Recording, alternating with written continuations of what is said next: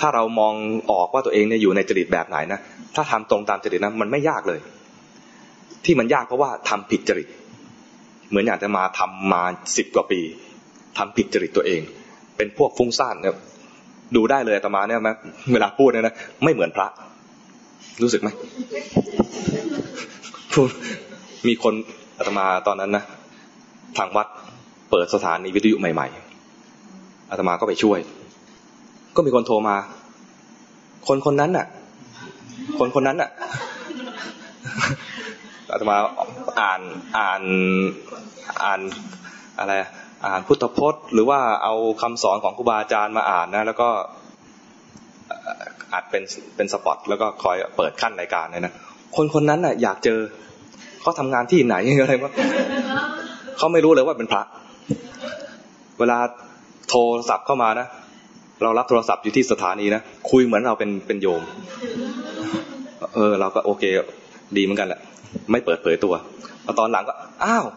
เนี่ยเหรอท่านเนี่ยเหรอเป็นเสียงนี้เหรอพอเจอตัวจริงนะพอเจอตัวจริงอ้าวทุกคนแทบทุกคนเลยที่ไม่ใช่คนวัดนะที่มาจากข้างนอกเนี่ยจะอ้าวนึกว่าเป็นโยมแต่มีอยู่ครั้งนึงเนี่ยไปสัมภาษณ์อาจารย์วสินทร์อินทศระรู้จักไหมอาจารย์วสินทร์อินทศระเนี่ยนะเป็นโยม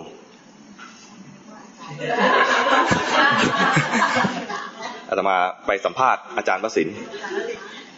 พอออกอากาศไปนะเหมือนคฤหัสถ์ไปสัมภาษณ์พระเถระอาจารย์วสินทร์เนี่ยนะเคยบวชแล้วท่านก็เรียบร้อยมากแล้วน่าเคารพมากแล้วอาตมายังเคารพท่านมากนะท่านเก่งมากด้วยแล้วก็มีความรู้ด้าน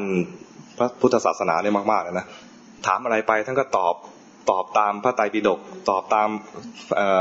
พระสูตรนี้ว่าอย่างนี้พระพุทธเจ้าตรัสไว้อย่างนี้อย่างนี้ยกคัมภีร์มาอ้างนะเก่งกว่าพระอีกอ่ะอาตมาไปนี่งงเลยนะแบบโอ้โหท่านนี่ทำไมมีความรู้มากมายขนาดนี้แล้วก็ไม่ใช่ความรู้แบบฟุ้งซ่านนะความรู้เนี่ยเอาจากพระไตรปิฎกมาตอบจากพระไตรปิฎกมาตอบคนฟังเนี่ยนะถ้าไม่เห็นภาพมาก่อนนะแล้วไม่รู้จักอาจารย์วสินทร์ไม่รู้จักอาตมามาก่อนนะจะนึกว่ามีโยมคนหนึ่งเป็นพิธีกรของสถานีวิทยุไปสัมภาษณ์พระเถระรูปหนึ่งโทรมาถามอย่างนี้เลยนะขอเทปที่ออกอากาศวันนั้นที่มีสัมภาษณ์พระองค์หนึ่งน่ะจำไม่ได้องค์ไหนบอกไม่ใช่นะพระนี่ไปสัมภาษณ์นะไม่ใช่เป็นโยมไปสัมภาษณ์พระแล้วก็มันคลิปไหนเนาะมันรายการไหนเนาะนึกไม่ออกอย่างเงี้ยเป็นพระแต่แบบฟุ้งซ่านเนี่ยนะมันน่าจะมองออกมาตั้งนานแล้วอะแต่กว่าจะมองออกว่าตัวเองฟุ้งซ่านนะ19 ปีตอนบวชมานะก็พยายามจะทำสมาธิเพราะนึกว่ามีแนวทางเดียวคือทำสมาธิให้ได้แล้วก็สมาธิเต็มแล้วมันจะล้นไปหาปัญญาเอง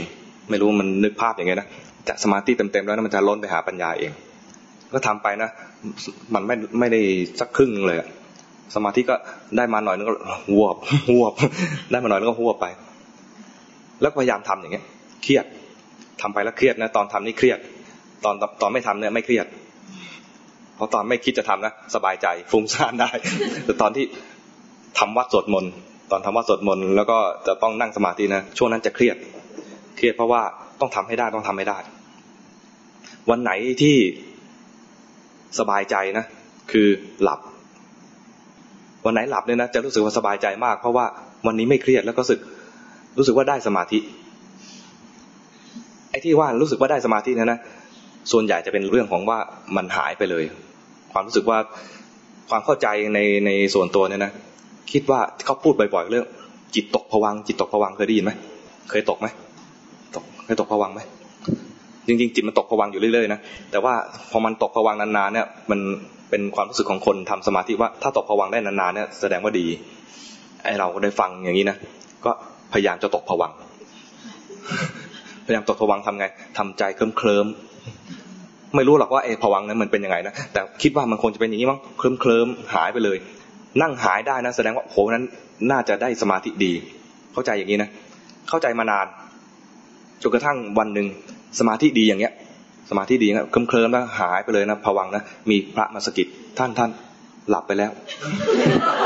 ฮะเราเนี่ยนะตอนสะกิดทีแรกเนี่ยนะตอนสะกิดทีแรกท่านเนี่ยนะเราหงุดหงิดนะกำลังดีเลยอ่ะ หัวกำลังสงบกำลังจะเข้าที่แล้วนะเคลิ้มเข้าที่แล้วนะสะกิดมาเนี่ยเราหงุดหงิดนะไม่น่ามาสะกิดเลยแต่พอคำพูดออกมานะท่านหลับไปแล้วตกใจทั้งโกรธทั้งตกใจทั้งอายมันคงจะไม่เกิดทีเดียวนะแต่ว่ามันสลับกันนะทีแรกโกรธว่ามาสะกิดกวนจิตตกภวังค์ แล้วก็พอได้ยินคำพูดว่าไอ้ที่เราเข้าใจว่าตกภวังค์มันคือหลับนี่คือตกใจแล้วพอเข้าใจว่าถ้าหลับเนี่ยเมื่อกี้นี่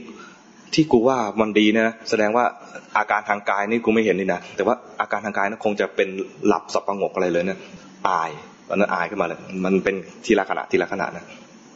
ก็เลยเข้าใจว่าไอ้ที่เราทำแบบนั้นน่ะไม่ได้เรื่องเลยแต่ไม่รู้ทางไปตอนนั้นไม่รู้ทางไปว่าจะไปทางไหนดีก็พยายามทำเคลิ้มแบบไม่หลับซึ่งเป็นไปไม่ได้ เรายังเป็นพวกสมาธิแบบเข้าใจผิดอยู่ก็เลยตอนนั้นก็สับสนจนมีความท้อถอยขึ้นมาว่าชาตินี้คงไม่ได้แล้วมั้งอย่างนี้นะจนมาเรียนว่าทางเดินของคนที่จะทำวิปัสสนาเนี่ยนะมันมี2ทางสองกลุ่มใหญ่ๆกลุ่มแรกเป็นพวกที่ทำสมาธิง่ายอีกกลุ่มหนึ่งคือทำสมาธิยากเอาตัวสมาธิเป็นตัวแบ่งนะคนที่ทำสมาธิง่ายก็คือเป็นจริต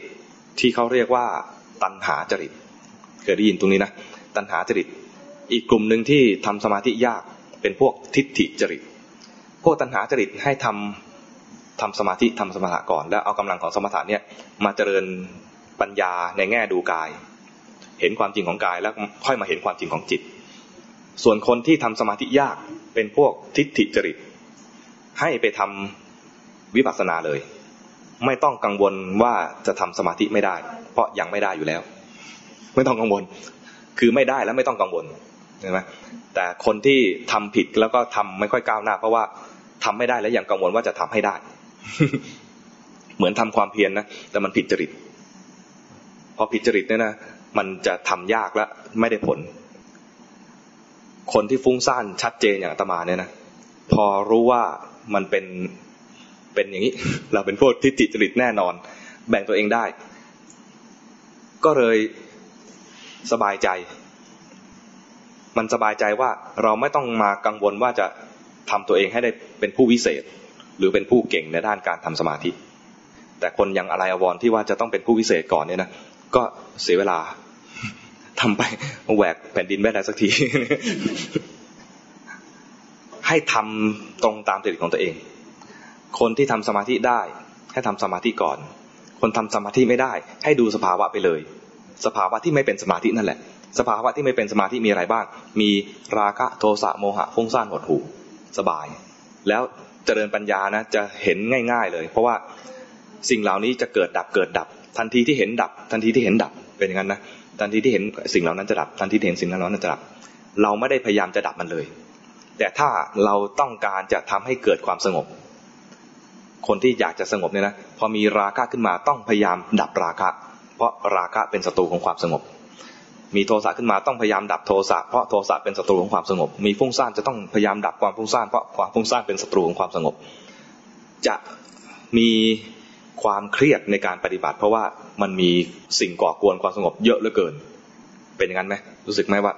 นั่งทีไรก็ไม่สงบสักทีแล้วก็หงุดหงิดนั่งทีไรไม่สงบสักทีหงุดหงิดแต่คนที่ทำวิปัสสนานะเห็นความไม่สงบรู้ทันความไม่สงบยิ่งมีบ่อยๆยิ่งดียิ่งไม่สงบบ่อยเราจะมีสติบ่อยแต่คนที่มุ่งจะเอาสงบอย่างเดียวยิ่งไม่สงบบ่อยๆยิ่งเครียดความจริงมีอันเดียวกันเหมือนกันแต่มุมมองไม่เหมือนกันความจริงอันนึงคือมันฟุ้งซ่านความจริงเนี่ยนะคือมันฟุ้งซ่านแต่คนนึงมีมุมมองว่าฉันจะต้องทำความสงบก่อนความฟุ้งซ่านนั้นจะเป็นเหตุแห่งความเครียดของตัวเองคนนึงมีมุมมองว่านี่คือธรรมดาจริตเราเป็นอย่างนี้รู้ทันมันจิตเราเป็นอย่างนี้รู้ทันมันไม่มุ่งเอาความสงบแต่สงบง่ายขึ้นเข้าใจไหมมันเป็นมุมมองเป็นแนวทางที่คาดไม่ถึงเห็นฟุ้งซ่านปุ๊บฟุ้งซ่านดับมันสงบแวบนึงนะกลับมาที่อยู่แล้วฟุ้งซ่านใหม่รู้ทันอีกทีฟุ้งซ่านดับฟุ้งซ่านใหม่รู้ทันทีฟุ้งซ่านดับกลับที่อยู่แล้วฟุ้งซ่านใหม่ ความฟุ้งซ่านจะสั้นเข้ายิ่งเห็นบ่อยๆยิ่งฟุ้งซ่านบ่อยนะจิตจะมีความชำนาญในการดูความฟุ้งซ่านคราวนี้ฟุ้งซ่านโดยที่พอฟุ้งไปเนี่ยนะจิตแม้จะไม่ต้องตั้งใจจะดูความฟุ้งซ่านมันทำงานเองเพราะมันเห็นจนชินเห็นจนชำนาญแล้วทีแรกๆต้องฝึกในการตั้งใจดูสักนิดหนึ่งว่าเมื่อกี้มีอะไรเกิดขึ้